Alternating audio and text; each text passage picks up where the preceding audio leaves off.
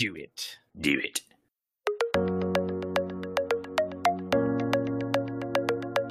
Welcome to the Austin Otaku Podcast, hosted by Jesse McDonald and Keith Good.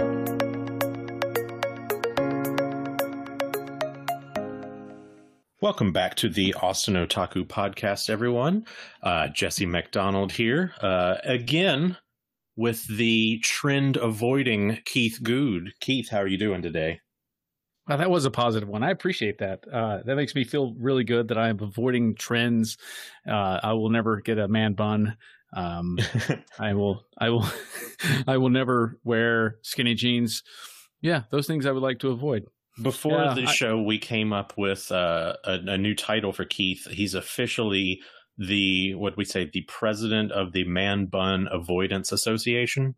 And he's doing a stellar job of it. It's the only reason I shave my head, really, quite frankly. You're a shining light of man bun avoidance with that bald head. Well, I'm a shining reflection of light. Yes, absolutely. I'm well, thank you. How are you? I'm good. I'm very good. Had a surreal moment today of going into the office after being requested to do so to get my stuff, because they're changing up how desks are going to work when we go back into the office. And it was weird seeing it so empty and everything literally the exact same way it was when I stopped going in March. So it was bizarre. Frozen in time. Yeah, it's crazy, man. Told my wife it felt like a ghost town.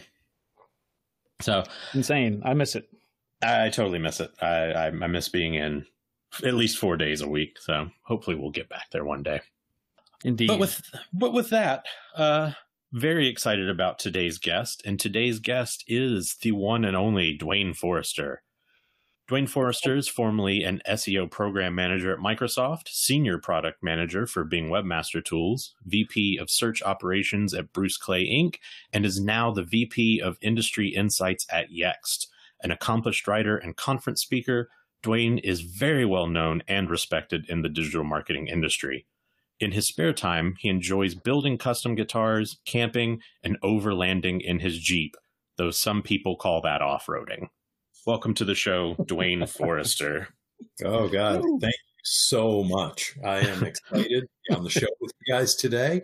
And just seeing you charges me. Just makes me feel good, like I've been struck with a bolt of lightning. So we're not energy vampires? No, not at all. Okay. Well, I don't know. The pre-prep for the show was, it was sliding. Training. Yeah. Right. Yeah. But no, I think we're good. Good. You guys are always good people. Yeah, it's good to see you, man. It's been too long, and it sucks that we won't get to see each other this year at conferences. Yeah, it's funny. You're talking about, hey, go back to the office, right? And I'm like, if I don't see an airport again for another year, I'm okay. That's fair. You are a traveling man, that's for sure. Yep. No doubt. And mostly you travel to New York too, right? That's one of your biggest haunts. So the headquarters for the company is in New York. Although we're moving offices right now, we don't actually have an office in New York, technically. The new office is going to be down in Chelsea, and the old office was up at 1 Madison Avenue. So Jesse, you're saying, had to go into the office for a minute and collect some stuff. Like all of our folks had to do that a month ago. That's what we were seeing on Slack, was that same conversation of like, well, that was weird. Yeah. And because it was one of those, my boss and I got on the call in March after we had both come back from trips, and we were like, no more flying. Yep. No more flying. Okay. We'll just wait and see what happens. We thought maybe a couple of weeks, Yeah. And now we're sitting here and we're looking at every large company, every big brand that's online, the major corporations, they're all saying a similar thing, 21, 22, stay away, don't come back yet, and it's really, this is our inflection point, I believe, for, Jesse, you're not part of Keith and my generation, but your own generation is going through the same inflection point. So now we've got two generations hitting this inflection point at the same time. And I think it leaves an indelible mark on all of us. There's no question. Yeah, Totally.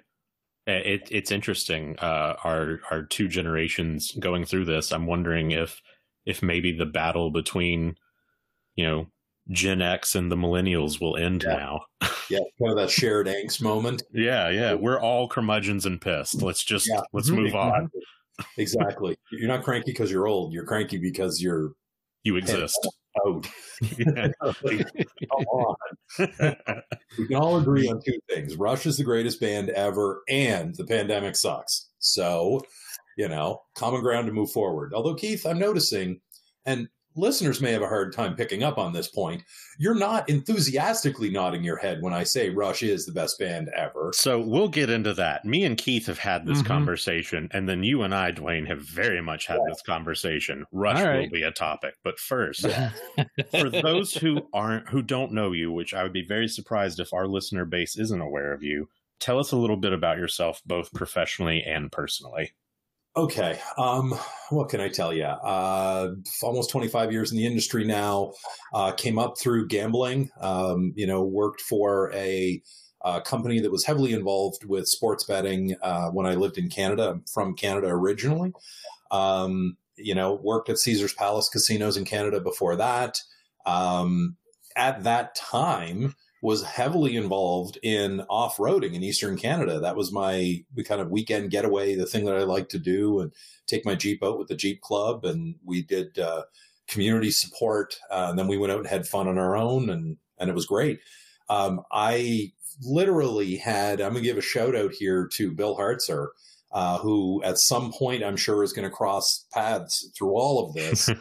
And, Bill and I were having a conversation one day. So Bill and I were really heavily involved in kind of back channel communications and, whatever fell in our laps right after IRC.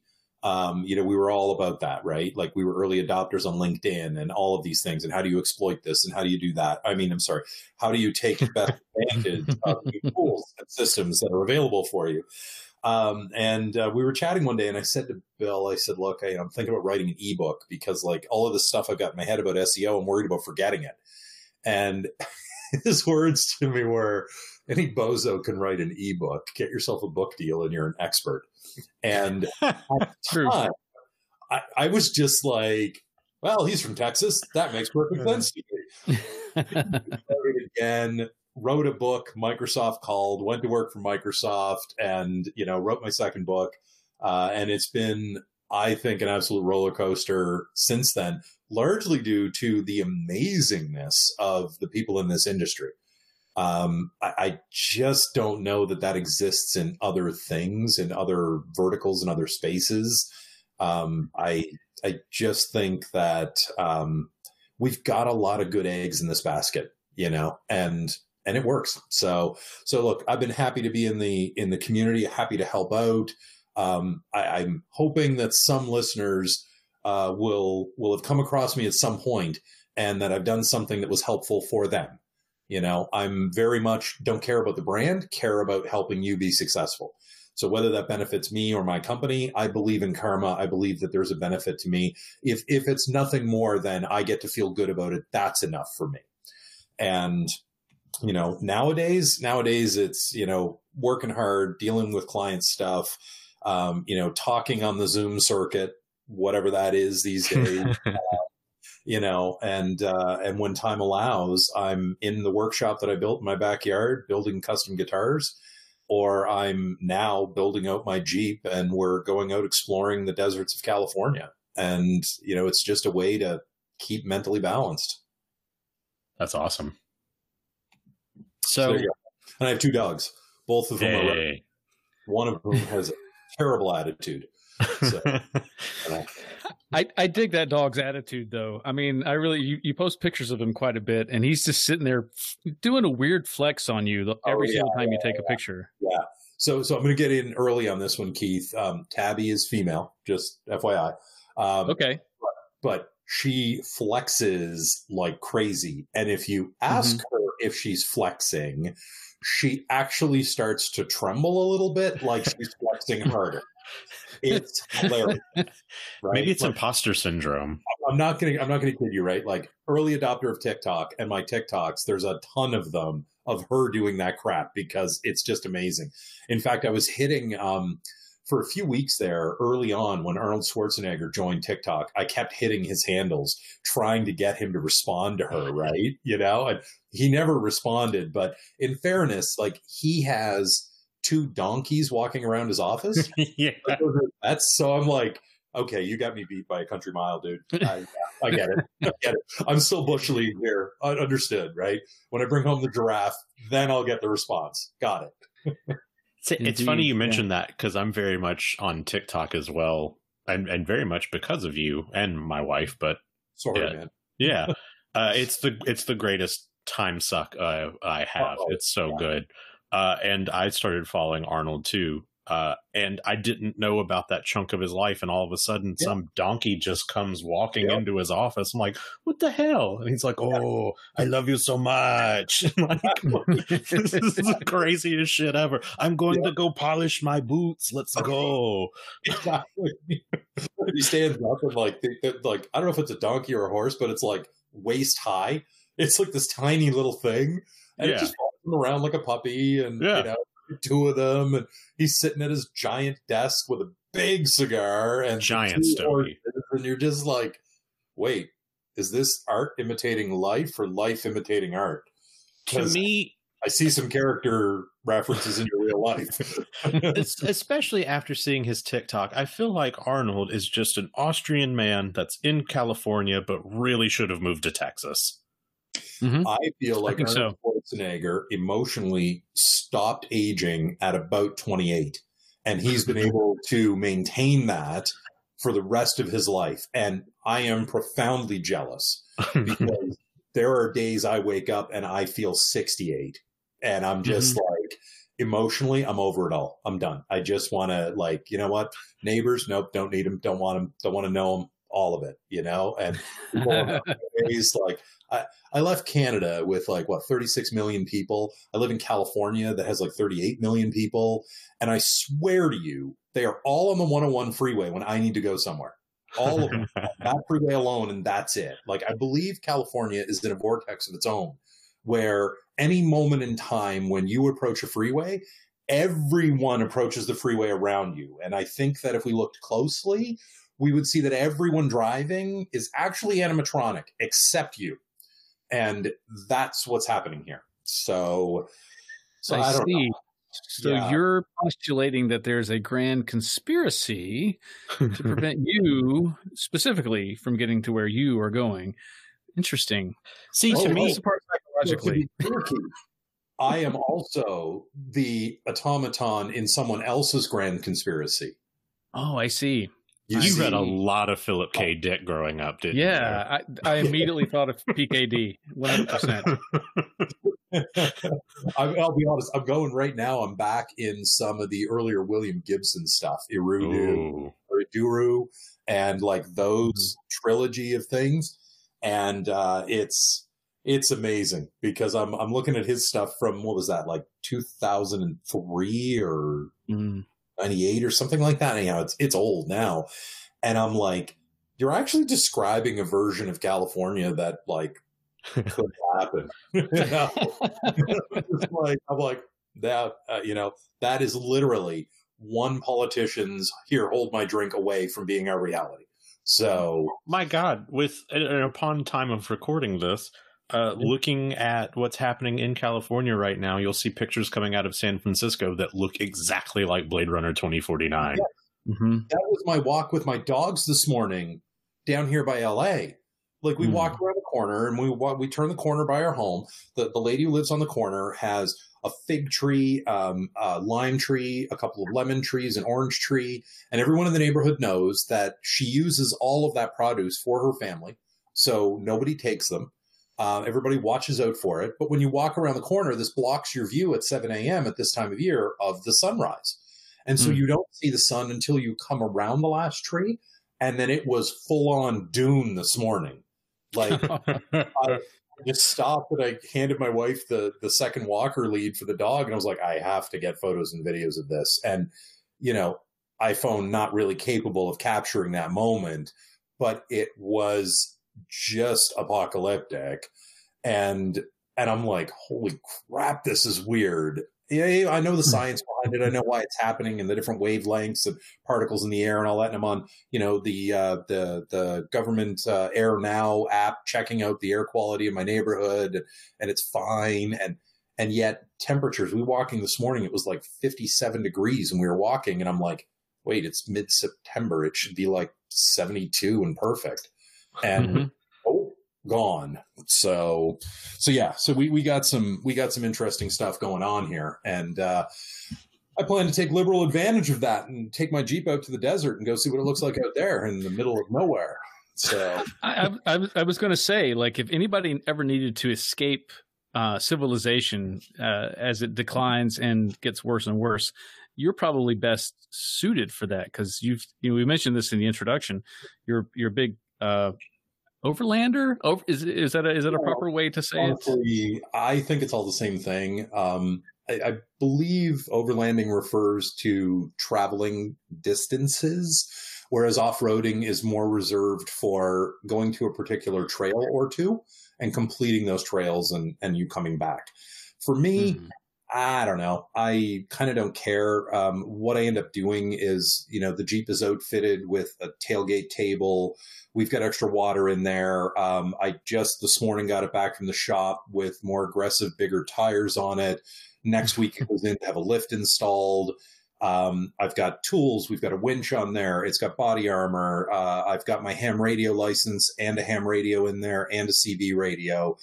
And all of this sounds vaguely like prepping, but it's it's hard to kind of separate those two things, because I do believe in being prepared. You live in California, you're beaten over the head with the earthquake stuff, right? So, do I have extra water in my house? Hell yes, I have extra water. I've got enough water in my garage to tsunami the other side of my neighborhood. But that's what you do. And so for us, it's more about, look, if we can't travel anywhere and we can't go anywhere, my last plane ride for work, I landed at LAX and I had 995,995 miles in my Delta account. It was 5 miles short of $1 million. And incidentally, never heard anything from them. Went to go shopping online, over $1 million now. Still haven't heard anything from them. But what I don't know is how soon I'll be using those miles to do anything like, fly to Austria for vacation.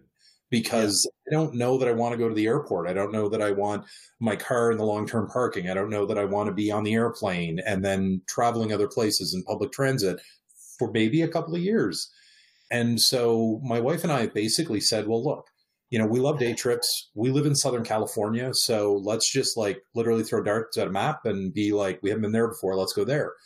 2 weeks ago, we went out to Joshua Tree and we spent a few hours out there hiking around, and then continued a big loop down by the Salton Sea and then back through an area called the Anzo Borrego Desert, where we just, I have an app that I use called Gaia GPS for folks that are into hiking, or if you just want to go day tripping. Gaia GPS, it's GAIA, GPS. I get the pro version because it allows you to blend different layers of maps. So topographical with road maps, with hiking trails, and you can mix the intensities. So you can customize what you want to see most prominently on the map. And we just we'll drive up and down a road in the desert looking for this offshoot. And then when you see it, you just drive down there with the Jeep and see where it goes. And it's a fun way to escape and do something. And of course, we've got all the cook gear we need. We've got food supplies. We've got everything. So we can just stop anywhere in the desert, put up a shade, put out the chairs, cook ourselves a meal, and just enjoy whatever that view is in that moment. And I will forever maintain this, that there is something magical about going to an area where you naturally do not have reception on your mobile device.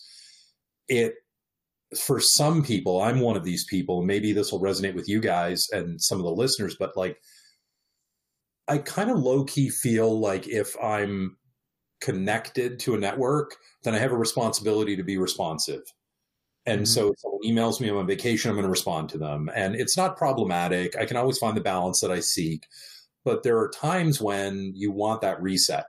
And if it's a Sunday and you go out of cell range and you cannot get connected, then that forces you to be much more in that moment, because your options are really limited. Your options are be in the moment or run away quickly from that moment, And it's well, if you drove 3.5 hours to get to the desert, chances are you're not going to run away in the heat of the moment just to go see if somebody sent you an email on Sunday afternoon.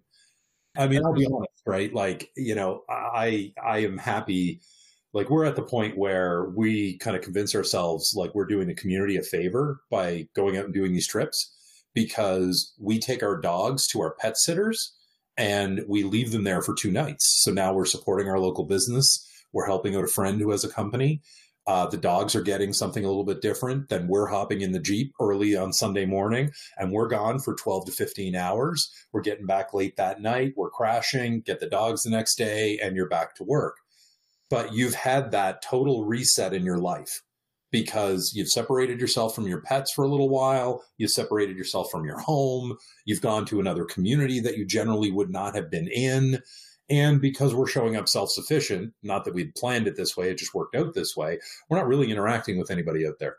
So we're not going to the local grocery store. We're not going to these places because we have the fuel, we have the food, we have what we need, and we just stay off on our own, And so, like, I'm going to try to convince myself that I'm being socially responsible with that, like, even if there wasn't a pandemic, though, I'd probably seek to avoid a lot of people. So there we go, Indeed. See, that totally resonates. Like, I'm always someone that has to try to intentionally not respond or be connected as little as possible on the weekends. But we're in a very lucky position with our jobs where we use a private email network that you have to give permission to your phone to have on your phone, but it's not forced.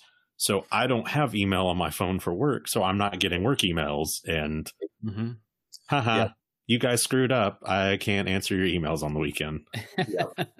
Well, and, this is really important, too, because, I think the pandemic has made this change happen. And, I'm not going to focus on the work side of things because I think companies are all kind of looking at how they help employees balance. But it's really important that we balance ourselves. Like, we have to take that active role in figuring this out. Like, Keith, I love tuning into the live streams when you're at the bar. I don't drink. I haven't drank in 15 years, but I love watching this go on.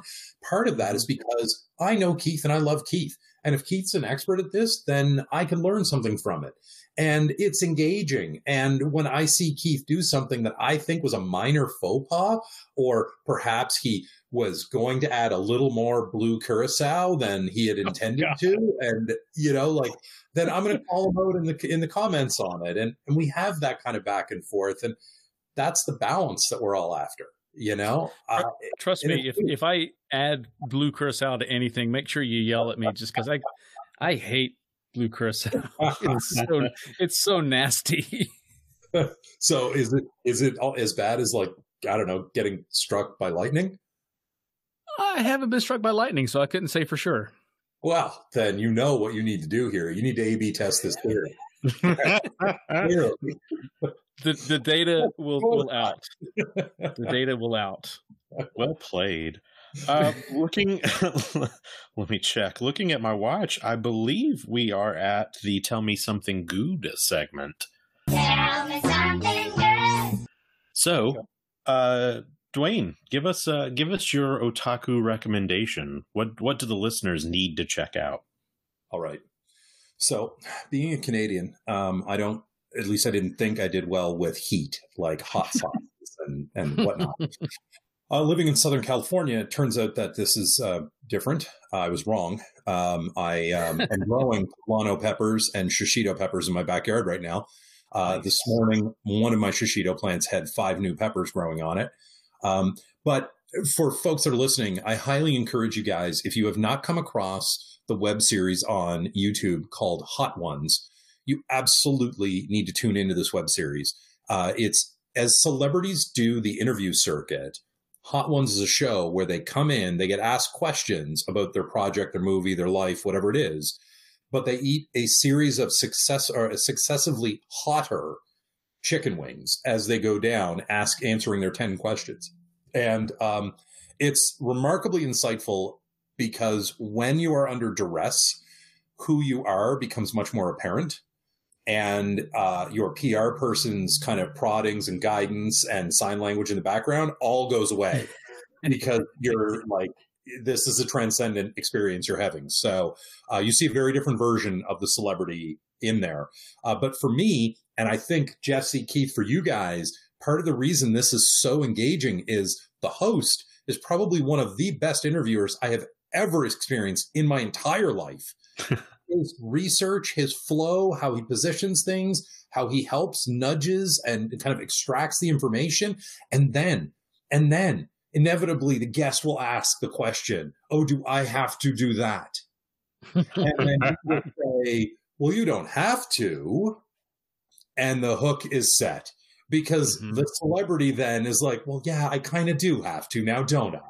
You know, I'm a master at this. So do that. And then check out a website called The Heatonist, Heat, Heatonist, because a lot of the hot sauces for the show are supplied by that company out of Brooklyn. I know because I've got 20 bottles of hot sauce in my pantry now here in Southern California. And let me tell you, if it has the name Shaquanda on it, I am all in. It is probably the tastiest sauce I've ever had in my life. And these are not sauces that are hot for the sake of heat. They have to have flavor and a balance of heat in there at some level. So listen, I'm just going to encourage everybody, right? This will cure what ails you. Go ahead, have some of this, whatever sauce you like, however hot you like it. It will literally add the spice to your life. And on that note, don't forget the new trailer for Dune is out.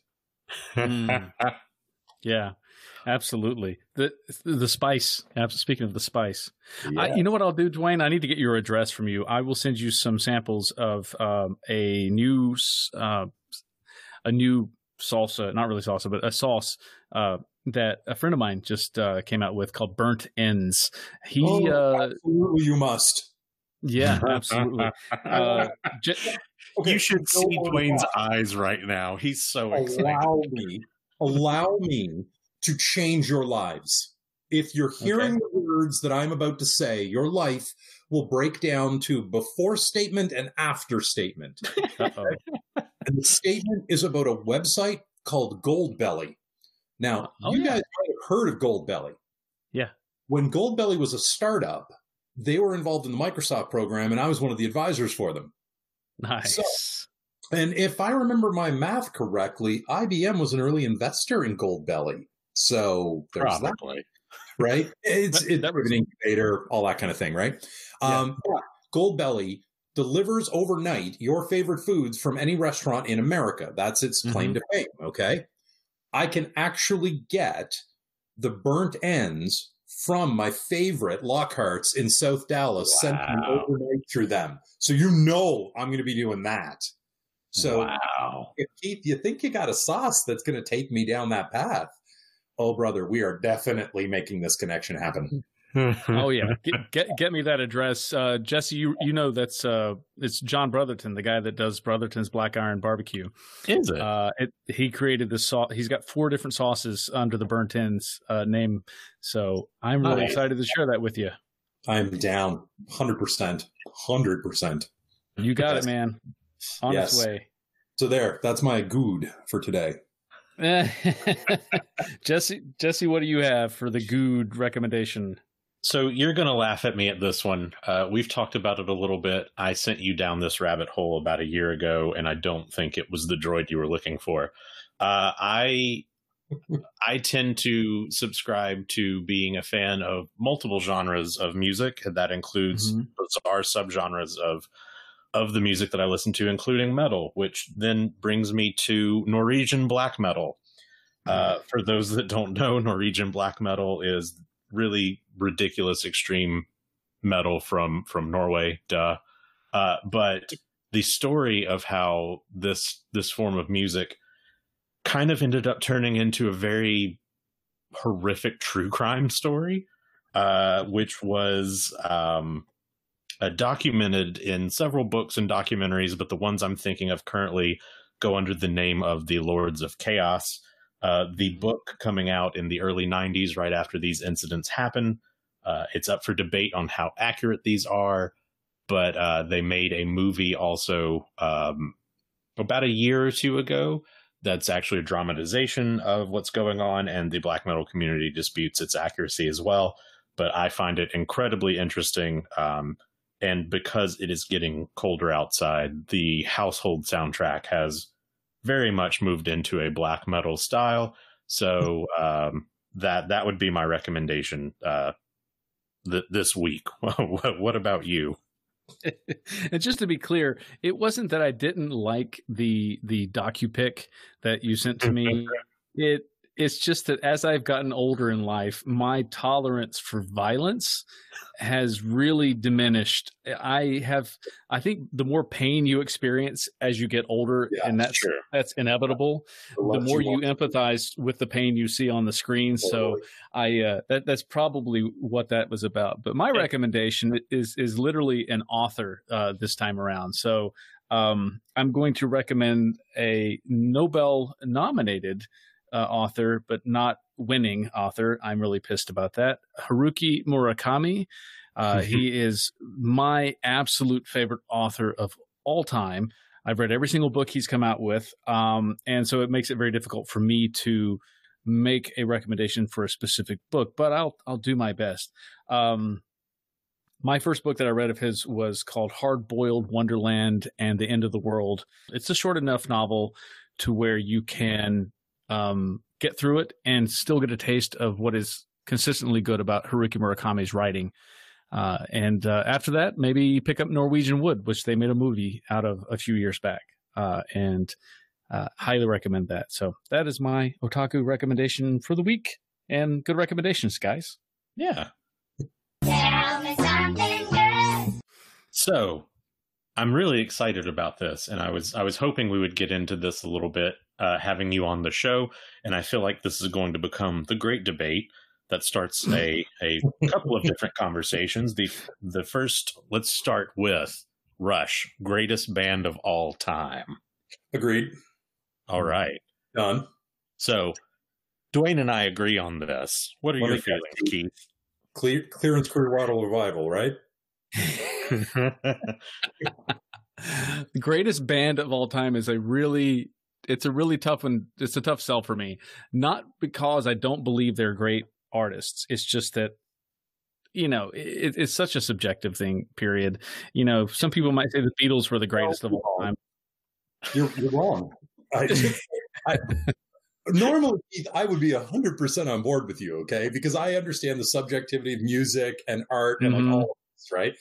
But you're wrong. It starts in Rush, and then everything else. It's like Rush is the comet, and everything else is what's trailing after it in space. They're vapor trails. Right. So if you want to debate all of that, by all means, yes, please, let's do that. But recognize the comet, sir. Recognize the chunk of ice hurtling through our universe, and recognize the logo branded on the front of that, straight out of Canada, the North. Rush. Mm-hmm. There we are. I mean, I get it. It's like the one band that's come out of Canada that's been any good, but I mean, this is not true. I'm joking, my man, I'm joking. We're going to have words, because if you are not including Anne Murray in this conversation, we've got problems. Okay?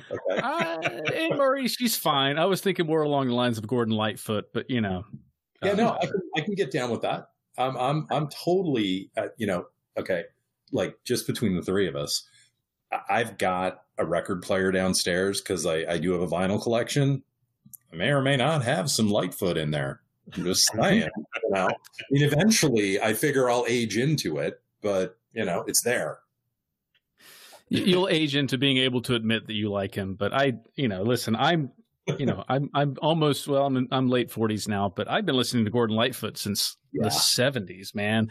I mean, the guy was a true talent. But Rush, it's not that I don't like them. Don't get me wrong. It's just not my preferred listening. I think maybe I just have a problem with Geddy's voice. Maybe that's it. Then what is your preferred listening? Because I'll be honest, I love Rush, right? But like these days, I'm heavy back into country. Chris Stapleton, Toby Keith, like all of these kinds of like recent term keepers, as I think of them in the genre. And I'm just heavy into that. I get in the Jeep, and that's what I put on my satellite radio, and I love it. And if it's not that, just hit the 80s channel and off I go. So what is it that you're trending toward these days, Keith?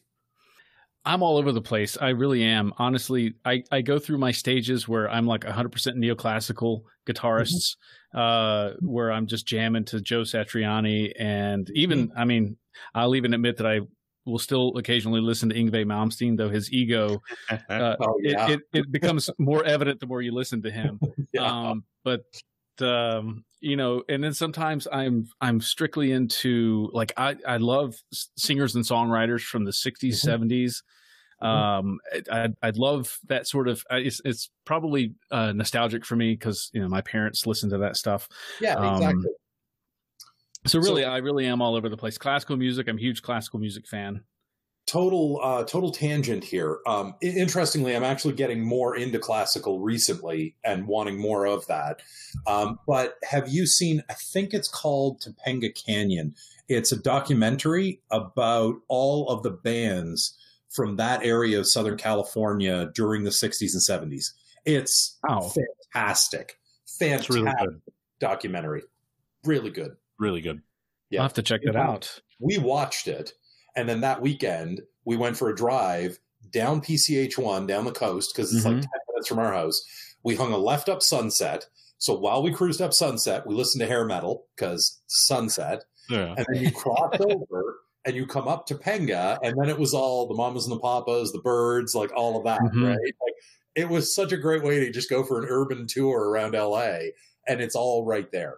But that I've been falling into the musical documentaries, anything to do with a band of any kind of renown or a movement of music. I've been like just going down into that and just immersing myself and learning about that. It's been fantastic. Yeah. Yeah. Now, I give Rush all the credit. I mean, they obviously are a good band, and some people like their music a lot. And some people, and some people like me won't turn the radio off if they're on the radio. Oh, that's just self-preservation. You know better. Got it. It's just proves you're human. That's all. Congratulations, everyone. This is the alien test, right? You know, are you from another planet? Yeah. Go ahead and turn the radio off while Rush is on. That's the end of you. I didn't expect the rapture. I didn't expect to be cornered during this episode. I knew it. Not to the Braun part yet.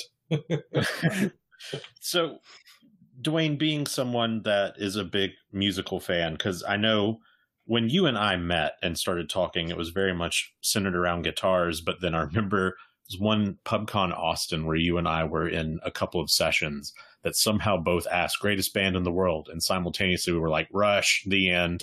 And I think people really hated us that day. But that kind of musical element of your life has turned into something really cool in the element of building guitars. So what's going on with that? Why build guitars?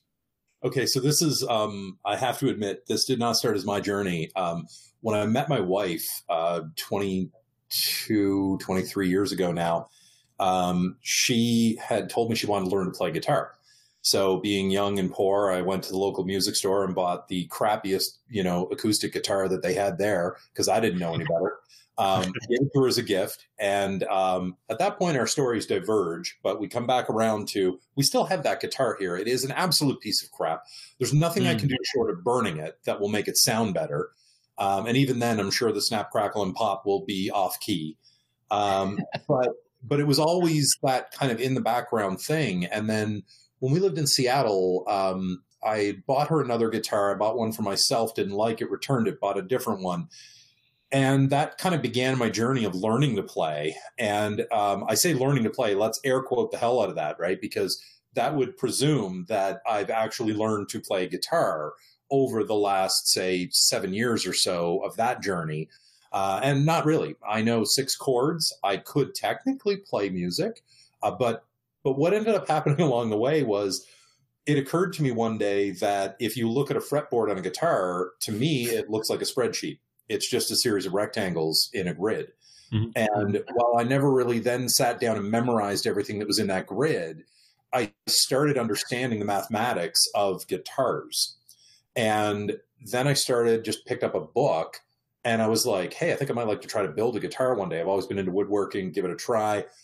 built my first guitar the way I wanted to build. It was crap. It's unplayable. It doesn't work. The math was all wrong because I didn't use any. And then as luck would have it, the area that we live in, down the road from me, about 5 minutes, is a guitar shop called Carruthers Guitars. And John Carruthers, as well as being a Canadian like myself, transplanted to Southern California, he is one of the biggest names in custom guitar manufacturing. And he's built for ZZ Top, Leonard Skinnard, you name the band, Lindsey Buckingham, you name the band, he's done the work. And so I walked in one day and introduced myself to John. We start talking. Fast forward to today, and it's John's CNC machine that I do all of my raw work on. It's his CNC machine that I'll have carve the base for the necks for my guitars on. It's his paint shop that I will have do the final paint work on some of the guitars. Along the way, it's just been an invaluable moment to be able to go in and go like, hey, I put the neck on the body and this is what's happening. And he's like, oh yeah, it's because you've got a Chinese built neck and the angle on it's a little bit different. Let's go to the milling machine, and you take off 2/1000ths of an inch of material and it flattens it out and it sits perfectly. And now your guitar works great. And it's been an extraordinary case of learning to use new machines, use old machines, program CNCs, know what makes a guitar, how it's made, the different, like the impact that woods have and the resins in them and what the drying process is like, being able to identify good woods. I've got my own wood now that I import from Western Canada, and I'm drying that to my specifications so that I can hand carve things. And across all of that, the ability to sit down with an idea in my head and fashion that into something with my own hands has been extraordinary. Because, a couple of times we've touched on balance during this conversation. And like, let me tell you guys, like, you need something in your life that takes you away from the minutia of what we do every day. If you're listening to this podcast, somebody's going to tap you on the shoulder before, during, or immediately after and ask your opinion about something to do with your job. And you're going to sigh and you're going to take a big deep breath and you're going to take 2 hours and you're going to answer that email. That is our life as experts. But you need something that is you. And for me, that's walking into my 100 square foot shop that is fully wired, where I sit down with raw pieces of wood and I turn them into guitars just on my own. And any idea is fine. I took a piece of wood that I thought I was going to throw away. I thought it was garbage. I paid $5 for it on eBay. And I thought, this is garbage. I'm going to throw it out. And then I decided, well, what if I just drilled a bunch of holes through it? And now it's one of my favorite guitars that I've built of all times. It's got angled holes, so you see through the body at different angles. It's got 11 bullet casings embedded in it from the front side. They're 38 specials. It's got hand wound wax twine wrapped around the wood to kind of give it this kind of old Western feel to it. And it's just one of my favorite builds because it was a series of, I'd say, about 6 weeks of walking in the shop going, why not? And it all came together. I've got probably my favorite build of all time was when my dad was here over the holidays last year. We walked in, I had a raw piece of mahogany, and he's like, what do you do with this? And I'm like, I don't know, just like start drawing lines on it and see what I like. And I actually ended up putting a grid pattern down and then intersected where the lines crossed. I drilled holes. And if you think about a guitar, on the neck of a guitar, there'll be dots on it. And those dots aren't just artwork. Those dots denote certain notes on the neck, right? And they're position markers, right? 3, 5, 7, 9, 12, 15, and so on. And so those dots are material, abalone, mother of pearl, plastic, clay, whatever they happen to be. I had a bunch of mother of pearl ones. And I decided to drop 5mm holes at all those intersections and do a star pattern of those. And I replaced a single one with a 10mm mother of pearl star. So if you look carefully at the guitar, you'll see the one star embedded in this field of other things. And then I hand stained it and I aged it, and it's this beautiful blue color. But then I wanted to do more, so I carved a comfort cut up around the side. So if you're holding the guitar, where your arm would rest on the top of the guitar, there's a curve on it. So it's super comfortable on your arm. Your arm isn't hitting a square edge, basically. But when I did that, I left the wood raw and then stained it so that it was just clear. So you see different color gradations of the different types of woods. You'll see the stain, the blue that I used. You'll see the cherry wood and all the graining in it. And then you'll see the mahogany of the body. And of course, the entire thing is hollowed out inside. So it's super lightweight. It's very resonant. Like, honestly, you can see what happens here, right, guys? Like, Jesse, you said go, right? And I'm into a whole other language now. Like, we all learned SEO. We all learned conversion. We all learned all these things. I went off and I learned guitar. And now I build these things, play them like crap, but I know the numbers that make a good guitar. And so you can always build a guitar to the number. The flip side to that is the enjoyment and artistry you get to have in the creative process of making something your own. Like, it's at the point now where I will get people contact me and say, hey, can I commission you to build me a guitar? I'm like, no. But I've got 2 builds I'm doing right now. If you're interested in either one of those, I'll sell them to you. Because I never want this to be, I'm building it because someone else wanted it, because then I'm working to their vision.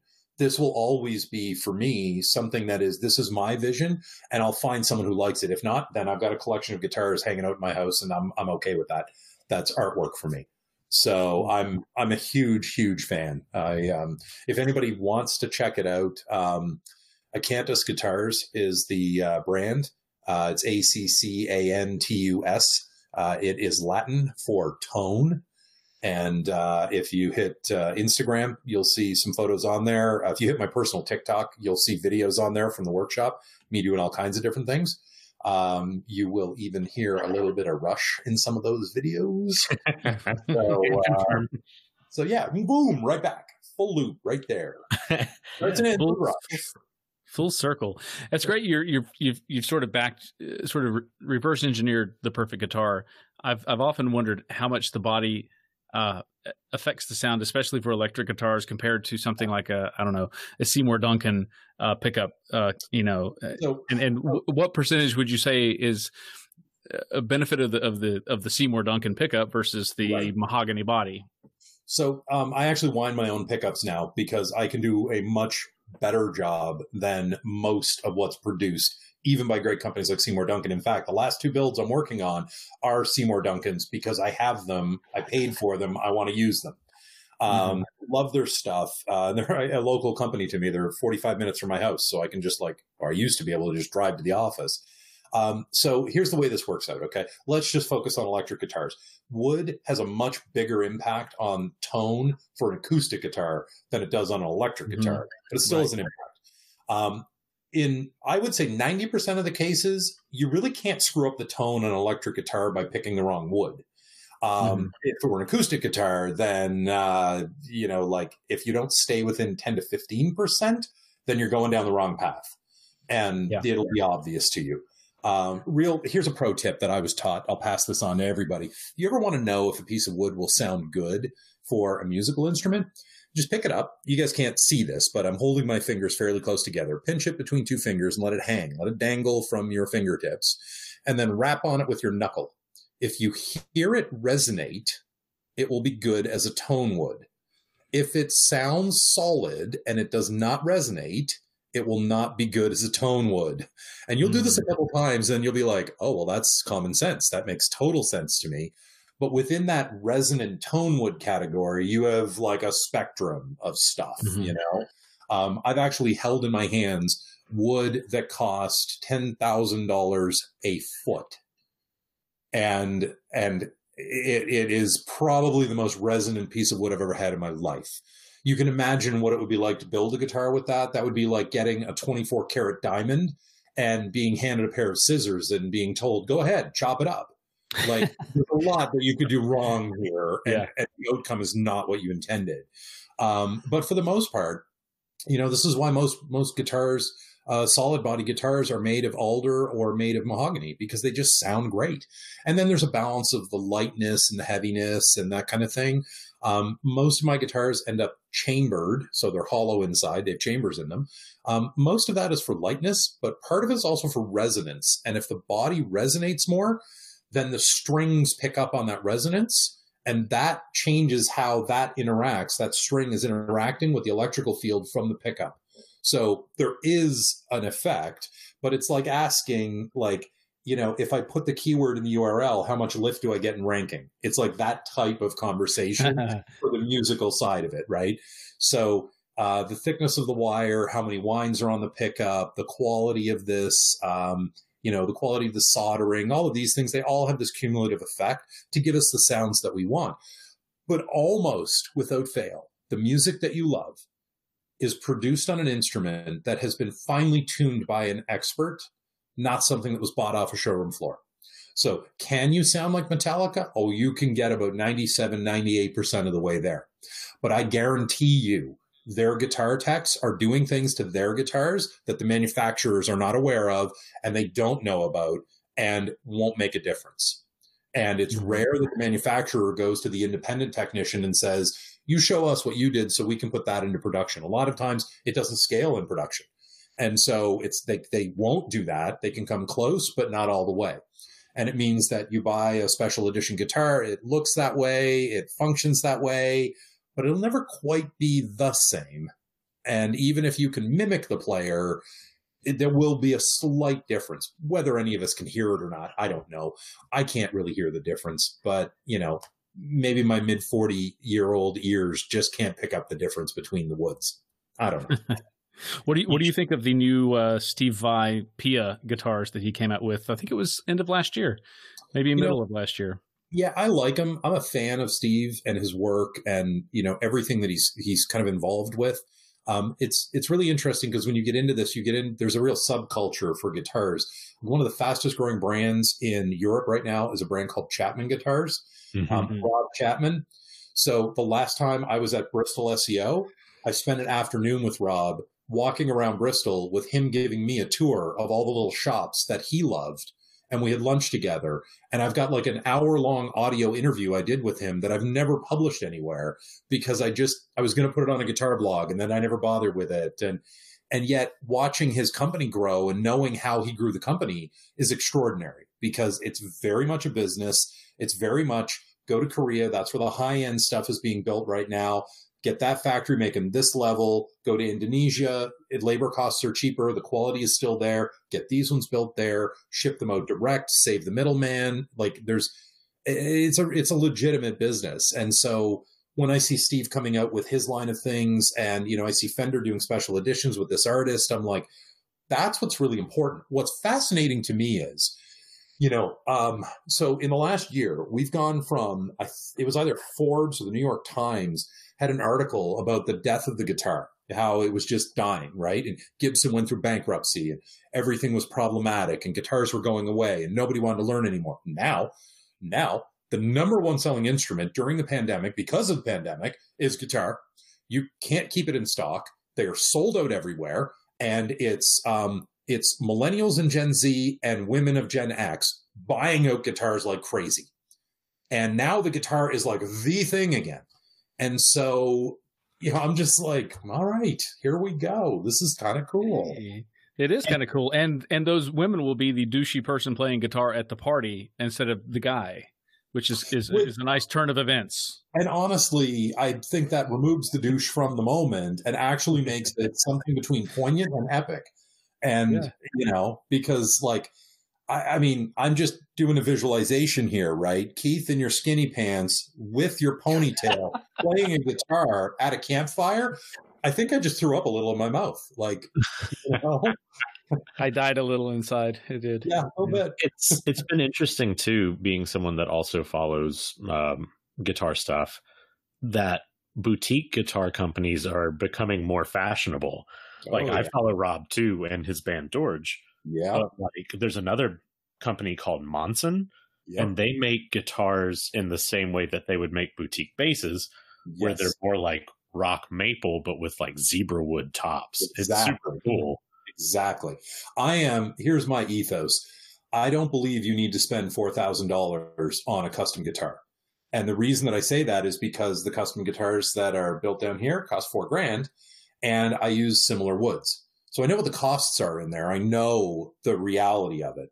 The difference here is you're getting Johnny Lunchbox building you a guitar, me, or a dude who's done work for Lindsey Buckingham, you know what? That's worth the money, unquestionably. Yeah. Okay.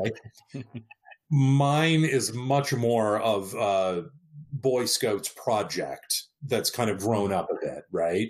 And I'll happily admit that until I get 5-10 years under my belt of building these things, I will never feel that it's anything more than a project. And if somebody loves it, fantastic. Do you guys know Manny Rivas? Used to work with Marty over at Aim Clear. Yeah. Okay? Yeah. Yep. So Manny actually owns the first guitar that I actually sold. He owns that guitar. He saw a photo of a guitar I was building. He fell in love with it. I went out to speak at the conference in Duluth. He pulls me aside. He's like, here's money. I want that guitar. And then we custom ordered a set of pickups for him. When he moved west, I think he moved to Utah, he stopped in the Badlands, took out a battery-powered amp, and wailed on that guitar and sent me the video of him playing my guitar in the Badlands. And that was the guitar, because I told him, look, I'll give you a discount on it, but I need video of you playing the guitar to kind of showcase. And that was the video he sent me. And every time I talk to him, he's like, I still absolutely love this guitar. Like, it's still the most incredible thing, you know? And that feels good because it took me like 5 months of slave, like just over and over on different points, coming back to it slavishly on this one and this one and this one. And finally just saying, I have to stop on that. I have to move on to this or I'll never complete the guitar. So it felt kind of vindicating, you know, that it was like, oh, well, it turns out if I actually do put an unlimited amount of time into this, I can make one. Okay, good. Good to know that. Now it's just a matter of speed, you know? So yeah, it's, but yeah, obviously I could go on about this stuff forever, guys. It's, this is your fault. So there. Looking at my watch, I think we're at the lightning round. Yay! Hey. We're exciting. How exciting. Yeah, the lightning round is our opportunity to ask all of our guests the same questions to get a sort of consistent level setting across everyone that we've talked to so far, plus you, Duane. So let's get ready to go. It's good to be all right. Thanks. Anytime. All right. Number one question. How do you think your hobbies have contributed to your success in your full-time work? Well, I haven't lost my mind. So there's that. Excellent. You know, so here's the way I look at it. So we all have this moment, right, where we're trying to crack a nut. Whatever the question is that we get, we're kind of looking at it and we're having various degrees of angst. Sometimes it's positive, sometimes it's negative, but you don't have the immediate answer, or you're saying, I want to think about it, you know, because like I've been down that road before. I didn't like the answer I gave. I don't want to do the same thing, whatever it happens to be. And you know, if you just give it some time, it's the old adage, sleep on it for tonight. Except this problem isn't really solving itself, right? And the way this tends to manifest for me is when I'm trying to find ideas, ways to present new ideas to the industry or to talk about things or to explain something to a client or whatever it happens to be. When I disconnect myself fully is when my brain brings me the answer to that question. So my hobby or different moments of time, like I'll give you an example. I went to see U2 when we lived in Seattle. It was at the CenturyLink Field downtown. And my favorite song, they started to play Sunday Bloody Sunday. And the instant the song started and it hit me that I knew the song, my mind went blank. And then the entire table of contents for my second book came into my head. And I sat down in my chair while everyone around me was screaming like crazy. And I wrote out the table of contents for my book right then and there. And it was done. And that was my second book. Like it was, I was truly moved in that moment. And I find that when I allow myself those moments to disconnect totally, to like force myself into focusing on something else, that's when all of these things come forward again. And so you kind of preload the cylinder in your mind of here are the problems I need to solve. I'm trying to find an idea for ideas for new podcasts to record or new webinars to give. And then I walk out into the workshop. And when I'm trying to decide how to shape the wood or what two types of wood to put together, or whether I want to roast the maple on the neck or not, or how I want to finish this, when I'm in the process of doing something kind of monotonous, like usually sanding, the sexy part of guitar building, you know, that's when this other thought comes to your head and you're like, hang on a second, grab my phone, drop it into Evernote, and there it is, problem solved. So like, these hobbies, these things I do, whether it's riding a motorcycle, whether it's building a guitar, out off-roading, I think it truly impacts what I do for a living because it gives my brain that moment to reset and to allow the stuff it's been subconsciously muddling over and working on to float forward. That's not to say every idea that floats forward is a winner, but, you know, I'll take any wins I can get. I get it. I'm all about that too. Okay, if you could be one fictional character, who would it be? Indiana Jones. Nice. You're certainly trying hard enough. Where's the fedora? We need the fedora, buddy. It's in my Jeep. Last question. What other interests would you like to pursue if time wasn't a constraint? Okay, I'm going to split this. On a personal level, I think I would love to be building custom furniture. It feels like a real racket and one that I could exploit. You know, like $10,000 for this table because it's made of teak, and yet it cost me, you know, $1,000 in material, and I enjoyed making it. So, like, I'd love to go down that path. If we're talking career, I have always wanted to be a train engineer. In fact, quick sidebar, there's a lot of content on YouTube, and I'm talking like 10, 12-hour segments of videos of cameras on the noses of trains traveling around Europe. One day I sat in my living room and I put one on for 10 hours, and it was a trip from Stockholm to the Arctic Circle on the train. And it's just the sounds of the train and the video, and you watch that. And it kind of like hit me. It's like, yeah, that solitude, that ability to see things people don't normally see. Like, I really appreciate that in life. And so I feel that's the kind of thing that, you know, I gravitate toward. So yeah, train driver. I always pegged you as a hair model, like for you know, Paul Mitchell or something. Yeah, I did that in my youth, man. You know, why go back? Totally kidding. Great. Awesome. You know, answers. I could be a stand-in hair double for Conan. That's a possibility. I agree. I've seen some of your pictures coming out of this particular pandemic where people weren't going to the stylist as often, and you really could rival Conan O'Brien's hair. Yeah, I think he's got a good like 8 inches of height on me, and you know, probably a longer reach. But if it came to a coif moment, you know, from like say pupils up, I feel I have a fighting chance there. He's tall and lanky, though. You could literally just push him over, so it's not a problem. Not a problem there. Awesome. I just did some moshing. I could probably knock him over with my hair. Great answers, and that was our lightning round for the week.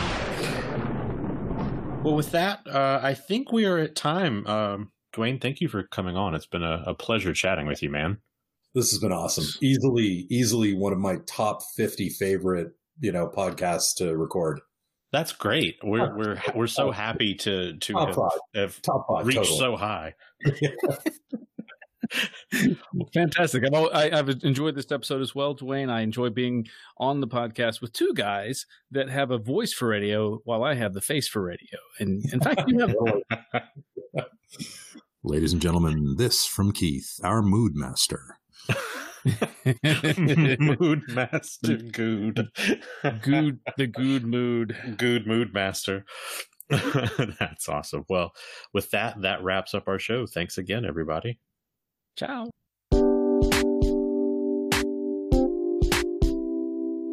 This has been the Austin Otaku Podcast. To learn more about us and our show, to be a guest, or to subscribe to our show, go to www.austinotaku.com and follow us on Facebook and Twitter.